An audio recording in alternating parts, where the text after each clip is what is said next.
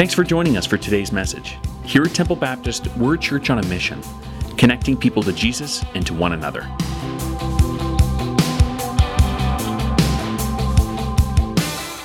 want to look at the man named Moses. And I invite you to turn your Bibles to Exodus chapter 3. I'm going to be looking at 3 and 4 this morning. And looking at Moses, he was such a great leader. We would think that he is fearless, that he is always the one that would be first in line to give leadership, and that he would be the one that would want to be out front. But no, that's not the way Moses was at the beginning when God called him. He had no intentions of returning back to Egypt. He felt comfortable where he was in his walk, just caring for the sheep, out in the desert, nobody bothering him, and he's just his own little world. He felt quite comfortable. And that's the way we can be within our Christian walk at times. We can just become comfortable. That it's just sort of easy for us to do our Christian routines, whether we're reading the Bible, attending church, or keeping our life nice and tidy. But rather, God wants us to go deeper than just coasting along with Him. God wants us to call us to a deeper walk with Him, a more meaningful walk. And He was calling Moses to that task. Moses learned what God wanted him to do, which is a shock to him. He had no intention of returning to Egypt. But God had a plan for him. The Lord said in verse 7, "I indeed have seen the misery of my people in Egypt. I have heard them crying out because of their slave drivers, and I am concerned about their suffering. So I have come down to rescue them from the hand of the Egyptians and to bring them up out of the land into a good, spacious land, a land flowing with milk and honey, the home of the Canaanites, the Hittites, the Amorites, the Perizzites, the Hivites, the Jebusites. And now the cry of the Israelites have reached me, and I have seen the way the Egyptians have oppressed them. So now go, I am sending you to Pharaoh to bring my people Israel out of Egypt." And here we find that all of a sudden Moses' comfortable lifestyle is interrupted, and God is calling him to a great task. And whenever God's people are suffering, or whenever there's tears that are being shed, God's always in tune with us. And he was aware that the people of Israel were struggling. And they were crying out to God for a deliverer, crying out to God to get under the bondage. And God has chosen Moses to go back and to do that. Moses had the opportunity to do that first before he went into the desert. When Pharaoh's daughter was bathing along the riverside, she saw this little basket, and she sent down a handmaid down to retrieve the basket out of the Nile River. And here was a Hebrew baby. And so she took this baby and adopted it and took him into the palace. And so Moses, which means drawn from the water, came to live in the palace along with Pharaoh. So he had the best life possible. He had the best education. He had the pomp and promise of living in a palace life. One day, he went out and he noticed there was an Egyptian beating a Hebrew. And he said, he looked this way, he looked that way, and he didn't think anybody was looking. So he killed that Egyptian and buried him. The next day, he went out again to look at the Jewish labor force. And this time he saw a Hebrew beating up a Hebrew. And he said, "What are you doing to the one who was in the wrong? Why are you doing this to your brother?" And the man looked at Moses and said, "Who made you ruler and judge over us? Are you going to do to me what you did to the Egyptian?" And Moses immediately knew that he had been found out. And he had to flee from Egypt because Pharaoh would have killed him.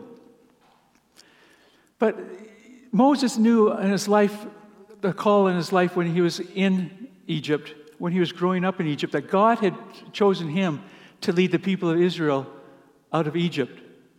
And yet, he overstepped his responsibility. He didn't listen to God. He didn't wait for God to reveal to him how he was to do this. And he went and made a mistake. And as a result, he had to run. So Moses responds to God. God here tells him, so now I'm sending you to Pharaoh to bring my people out of Egypt. So Moses then responds in verse 11. But Moses said to God, who am I that I should go to Pharaoh and bring out the Israelites out of Egypt? I'm not good enough, Moses is thinking. I'm not good enough to do something like that. My glory years are over. I've spent 40 years in the wilderness. I'm not prepared to go back to Egypt to do that assignment. God responds to him saying, I will be with you. This will be a sign to you that it is I who sent you. When you brought the people out of Egypt, you will worship God on this mountain. And here God is promising that he will be his sufficiency.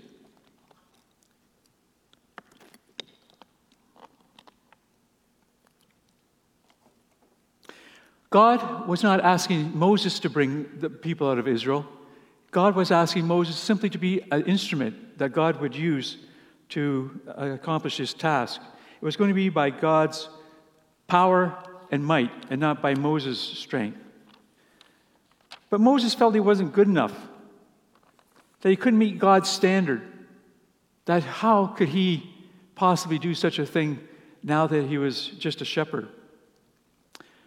Rather, he didn't understand that God was calling him to work as his servant. Moses then says, in verse 13 there, Moses said to God, suppose I go to the Israelites and they say to them, the God of your fathers has sent me to you, and they ask me, what is his name? Then what shall I tell them? Moses is saying, what if they ask me who sent me? What authority do I have to speak on whose behalf? God responded, God said to Moses, I am who I am. This is what you are to say to the Israelites. I am has sent you. And the phrase there, I am, means that God eternal, God always present, God always in existence.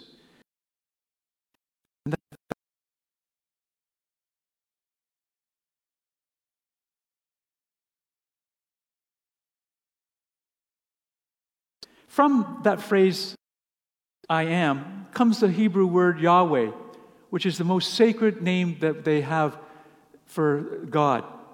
And so God is telling him, I'm going by my name, that I'll be faithful and dependable, and that you can trust in me. God then tells Moses about some of the challenges that he's going to face. In verse 18 there, the elders of Israel will listen to you. Then you and the elders are to go up to the king of Egypt and say to him, the Lord, the God, let us take a 3-day journey into the desert to offer sacrifices to the Lord our God. But I know the king of Egypt will not let you go unless a mighty hand compels him. So I will stretch out my hand and strike the Egyptians with all the wonders that I will perform before them. After that, he will let you go. So Moses is realizing his task is tremendous. And what does God want for us for our insurmountable task? Moses had a challenge that God was calling him to, and so God calls us to our challenges. What are you facing today? God has promised through his power and the Holy Spirit that he will help you and guide you through your days and to be able to handle what your problems may be. God's I am, Yahweh, I am sufficient. Well, Moses went on to say, what if they do not believe me or listen to me and say the Lord did not appear to you? What should I do then? What if they don't believe me? Moses remembered the last time that he was in Egypt, ran him out, and how he had totally failed. But God was calling him back. God says, okay, I'll give you a sign. He says there, what is in your hand? A staff, he replied. The Lord said, throw it on the ground. Moses threw it on the ground and it became a snake, and he ran from it. Then the Lord said to him, reach out your hand and take it by the tail. So Moses took the snake and turned back into a staff in his hand. This, said the Lord, is so they may believe that the Lord, the God of their fathers, God of Abraham, the God of Isaac, and the God of Jacob, has appeared to them.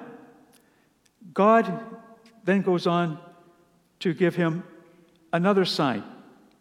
He says, put your hand inside your cloak. And Moses did that, and he withdrew it. It was leprous. Then God told him to put his hand back in his cloak again, and when he took it back out again, it was fully restored. God gives Moses another sign. He says, take some water out of the Nile, and if you pour it on the dry ground, it will turn into blood. God's saying, I will verify that I am with you, and that it is I who is sending you to free the Israelites.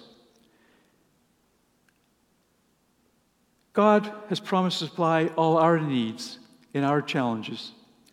I'm not sure what you're facing today, whether you're facing a wayward child in your family that you've been struggling with over a period of time, or whether your marriage is broken down after a long time of trying to keep it together and intact. Perhaps loss of employment during this COVID season. Whatever you're facing, God says, I will be there and I will help you through it.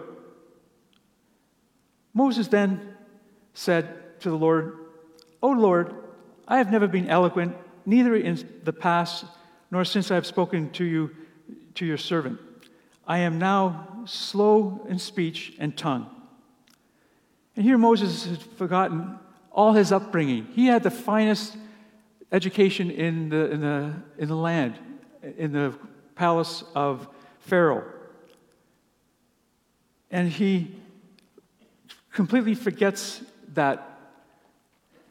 In Acts chapter 7, it says of Moses, at that time Moses was born, and he was no ordinary child. For 3 months he cared in his father's house. When he was placed outside, Pharaoh's daughter took him and brought him up as her own son. Moses was educated in all the wisdom of the Egyptians and was powerful in speech and action. Moses was a powerful speaker. He had just got comfortable with not using it. He was powerful in action. He just wasn't used to serving the Lord in a significant way. Moses didn't need a refresher course in his oratory skills, but rather to trust God in his sufficiency. We all have gifts and abilities.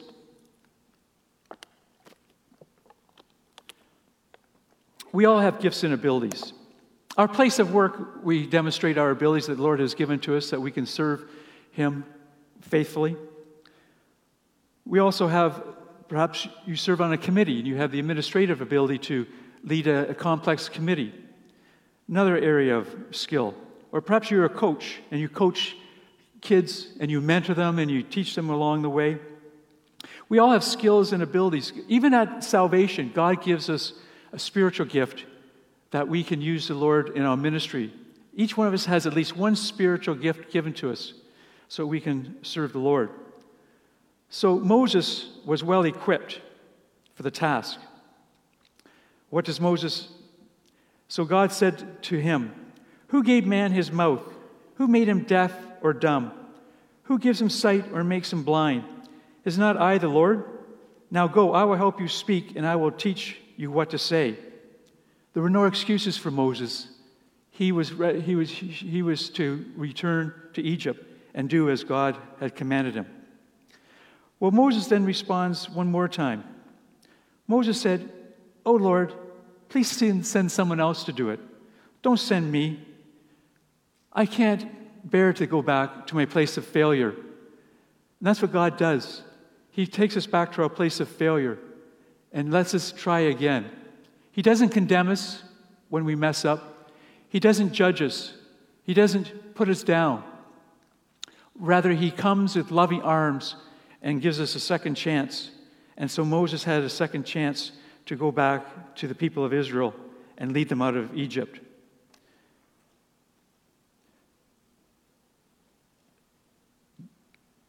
The Lord's anger burned against Moses, and He said, "What about your brother Aaron? I know he can speak well. He's already on his way to meet you, and his heart would be glad when he sees you. You shall speak to him and put your words in his mouth. I will help both you to speak and to teach him what to do. God does not condemn Moses. He doesn't punish him. God is angry, but he still speaks with compassion and says, Moses, I have a job for you. I have a calling that only you can fulfill. And God will provide the strength and the resources to do that as we trust him. I don't know where you are today, but God does. And God is here to help you. God is here to minister to you in a very special, personal way.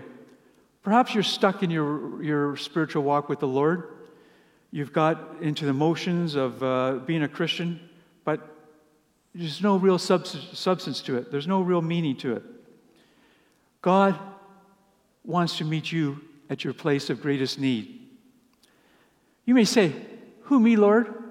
What talents do I have? What can I possibly do?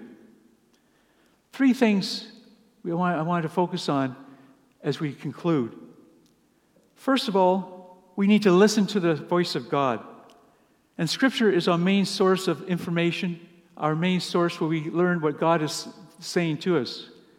Mark Twain says, it's not the passage of Scriptures I don't understand that scares me. It's the passage that I do understand that terrifies me. And that's the same with us, that we can understand God's Word and God can speak to us through His holy Word. He can also speak to us through a friend or a mentor to encourage us along the way in God's path.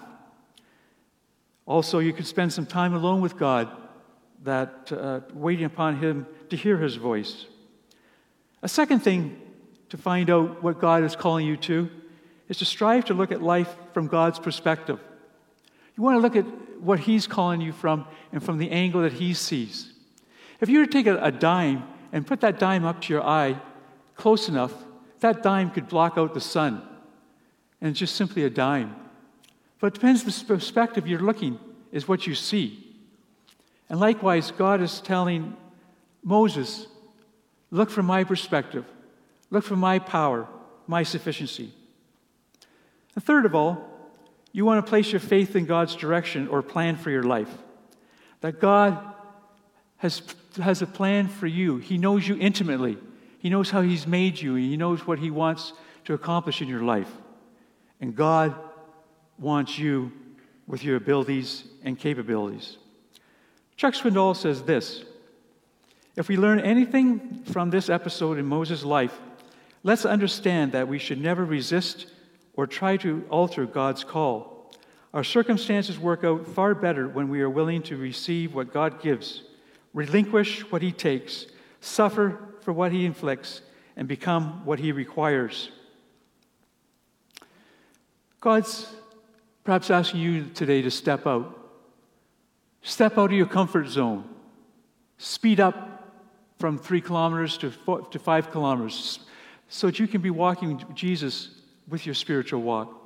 Perhaps He's wanting you to reach out to a friend, hurting friend that you know of, and you can minister to them if you would just take the time and the interest. Perhaps you need to forgive an old wound someone has hurt you with. Extend grace, extend love, or plan to help pray for someone in need. Someone that you know is going through a difficult time, that you will uphold them and pray for them. Perhaps you would help out with day camp this week, that you'll realize, Lord, this is an opportunity for me to help out. I can pray for day camp. I can come and volunteer. I can come and serve and have that opportunity.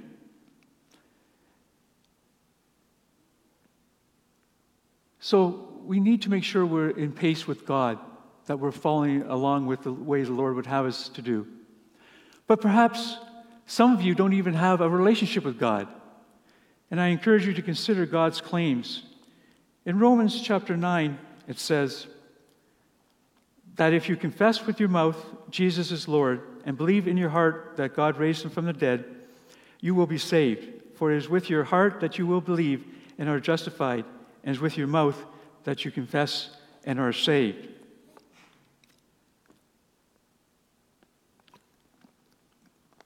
God is calling each one of us this morning, and God is calling us to respond to Him.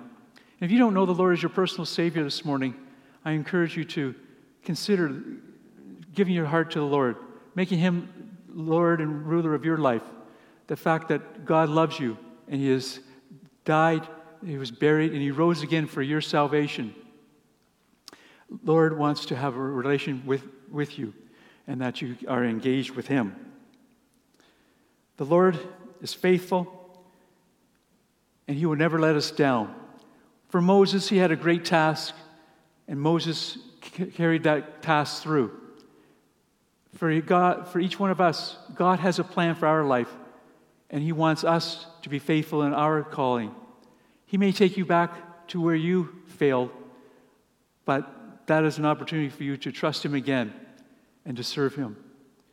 And the Lord is faithful and strong for each one of us.